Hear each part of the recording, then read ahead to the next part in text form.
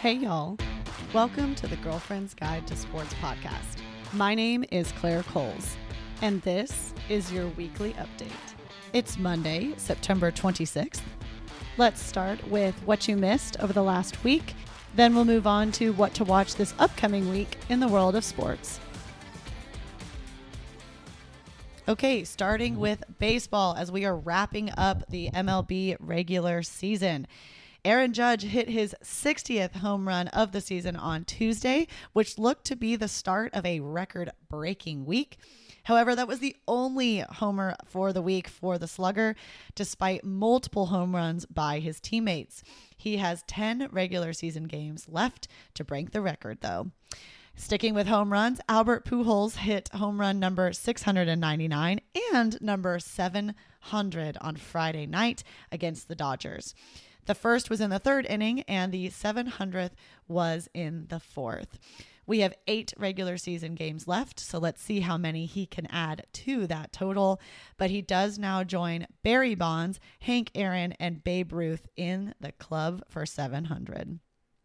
The Dodgers have also clinched the best league record with 106 wins. That ties a franchise record, and there's 9 regular season games left for that team. They will play the Padres and the Rockies. The Guardians also clinched the American League Central Division for the first time since 2018. The Yankees, Mets, and the Braves have also all clinched playoff berths, while the Red Sox, Angels, Diamondbacks, and Rockies have been added to the eliminated from playoff lists. We do have a little bit of basketball news because it was huge during the middle of the week. Celtics head coach Ime Udoka has been suspended for an entire season after having an intimate but consensual relationship with a female staffer. This is against organization's guidelines, so that led to the huge suspension. This is a very unprecedented thing that it would last this long. This is a huge blow also for the organization that literally made it to finals last year, and Udoka is an up-and-coming coach. This was just his second year as head coach, and Boston already went to the finals. They also went 28-7 in their final 35 games after a terrible under 500 start. Moving along to college football, week 3 was crazy. Number 6, Oklahoma fell to unranked Kansas State again. The Wildcats have had the Sooners' number in recent years, and this was no different. The Wildcats went up early and controlled the game the whole time. Another undefeated team goes down. Number 7, USC, who is normally so offensively heavy, struggled to score touchdowns against Oregon State, but after an interception in Beaver territory, took the W 17-14. Number 10, Arkansas took an early lead, and it looked like the game was going to get ugly, but number 23, Texas A&M, fought back to win 23-21. Number 11, Tennessee finally gets it done against number 20, Florida. Pretty much no matter how bad a Florida team was, they still managed to beat the Vols. That was until on Saturday. By the way, the Vols stands for volunteers, but everybody calls them the Vols. Tennessee took it home 38-33. Number 15, Oregon looked to be taking an L against Wazoo, but after a great final 4 minutes by QB Bo Nix, the Ducks won by 3. Number 5, Clemson came back to win against number 21, Wake Forest, in double overtime. Wake Forest was trying to win its first game in that matchup since 2008.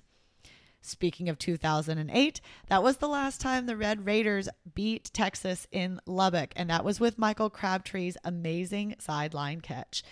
That was until this weekend when Texas Tech upset number 22 Texas in overtime with some killer field goals. And finally, to round out the weekend, number 25 Miami lost by 2 scores to Middle Tennessee.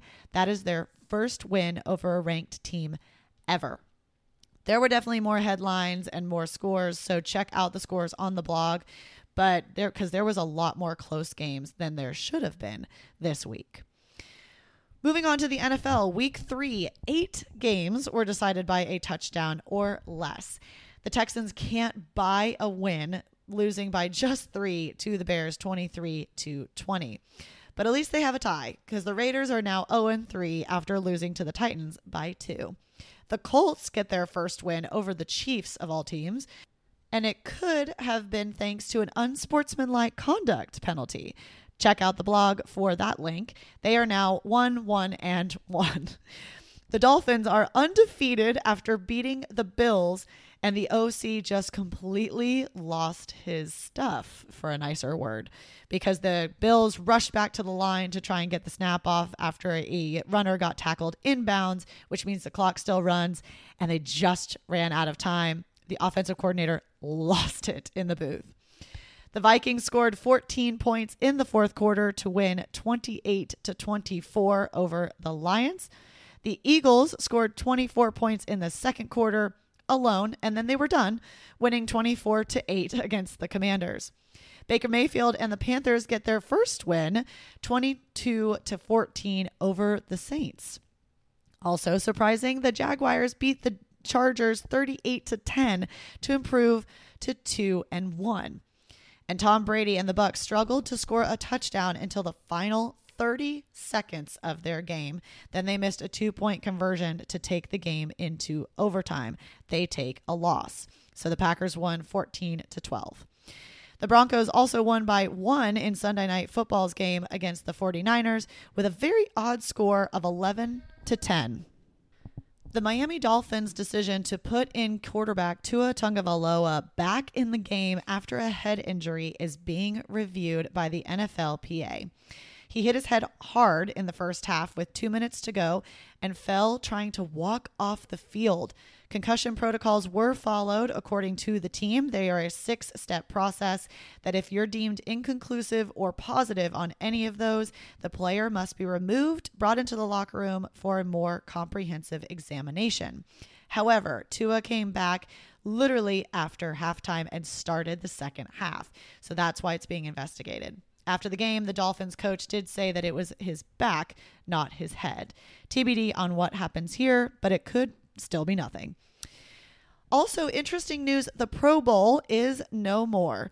Although the Pro Bowl has been around since 1951, the NFL will be replacing it with a skills competition and a flag football game. This will be held in Vegas the weekend of February 5th, so right around the Super Bowl. Basically, the Pro Bowl used to be a full-fledged, full-contact football game, and players, rightfully so, were worried about getting injured. And so they are trying to make that a little bit less injury-prone, but still entertaining to watch. This weekend in golf was the President's Cup, and putting was the answer for the United States team. On Sunday, they clinched the President's Cup over the international team. The international team started off pretty slow, going into the weekend down 2 points to 8, but kept the Americans honest after a good, solid Saturday. Then they ended up 7-11. The Sunday singles could not have been closer, with the Americans winning one more than the internationals. But that didn't matter. They just had too much to make up to start the day. Jordan Spieth, who had some crazy good putts and chip-ins, I mean, it was nuts. He went 5-0-0 for the week, and Max Homa was the best rookie at 4-0-0. The international team was hit hard by the LIV Tour players, Cam Smith and Joaquin Niemann specifically, being banned as they had 8 rookies on the team compared to the Americans, who had all 12 members within the world top 25. The United States won the President's Cup 17.5 to 12.5. I don't usually cover motorsports, but I do have 2 headlines for you. Formula One has added another American stop on its calendar. It will be Las Vegas. The downside is it will be Saturday of Thanksgiving weekend. And then also Jimmy Johnson has retired from racing at age 47. He is a 7-time NASCAR champion. Also, a little bit of Olympic news. Eliud Kipchoge broke his own world record in the marathon on Sunday in Berlin, running 2 hours and 1 minute and 9 seconds. That is 30 seconds faster than his previous world record and brings the human race closer to that sub 2 hour mark. Also, on a sad note, Roger Federer has played in his last event. The Lavair Cup was as part of Team Europe. However, Team World beat Team Europe thanks to U.S. rising star Francis Tiafoe. He beat his opponent, and the final score ended up 13-8. This is the first time that Team World actually won the event in its 5 times taking place. So unfortunately, Roger Federer's last event is a loss.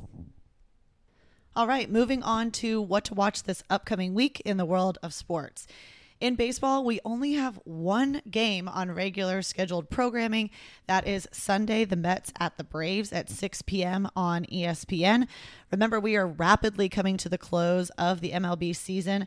The last day of season is October 5th.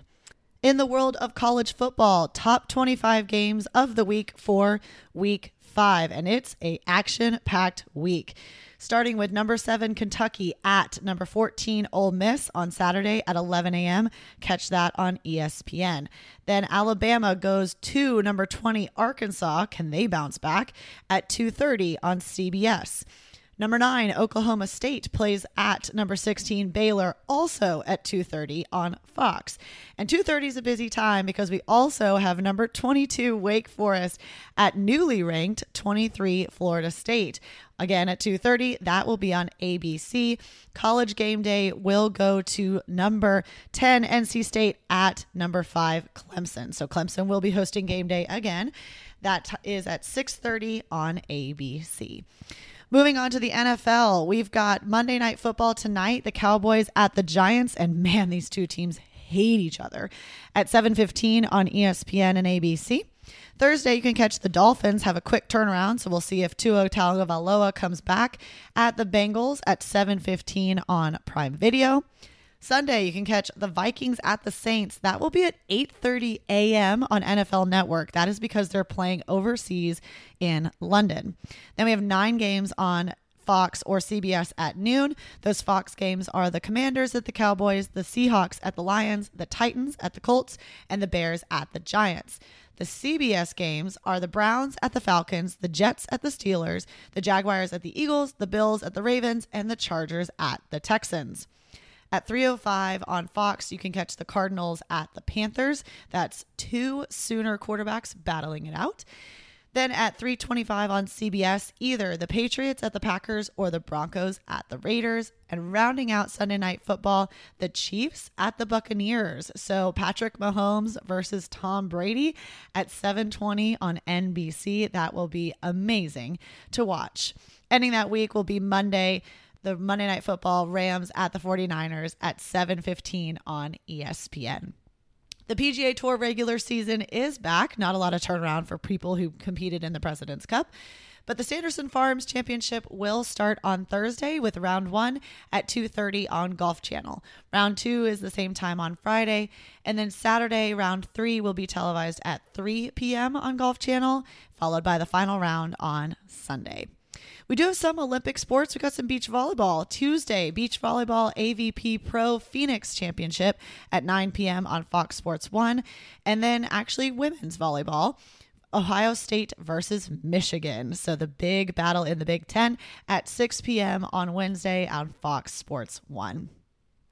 We also have a lot of soccer going on as well. That's NCAA men's, NCAA women's, and then we also have the Premier League as well. So check out the blog, The Girlfriend's Guide to Sports, for more on that. That wraps it up for me this week. We have the MLB season coming to a close with playoffs coming up very quickly. So it's an exciting time, especially with NFL and college football upsets everywhere. So check out the blog, The Girlfriend's Guide to Sports, for more stories as well as links to those highlight videos. And I'll catch y'all next week.